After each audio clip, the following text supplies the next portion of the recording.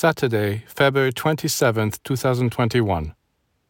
The circle with a point in the center is a structure that exists throughout the universe. It is that of the solar system, in which the sun is the center. It is also found in cells, which consist of a nucleus, a substance known as cytoplasm, and a surrounding membrane. It exists in fruit.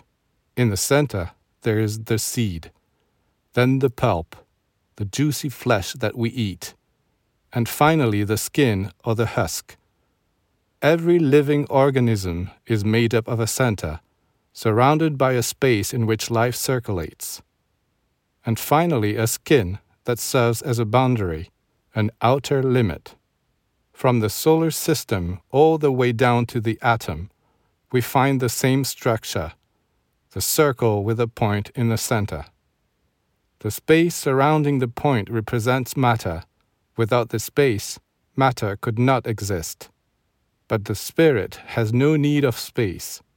The power of the spirit lies in being an infinitesimal point that is active everywhere at all times.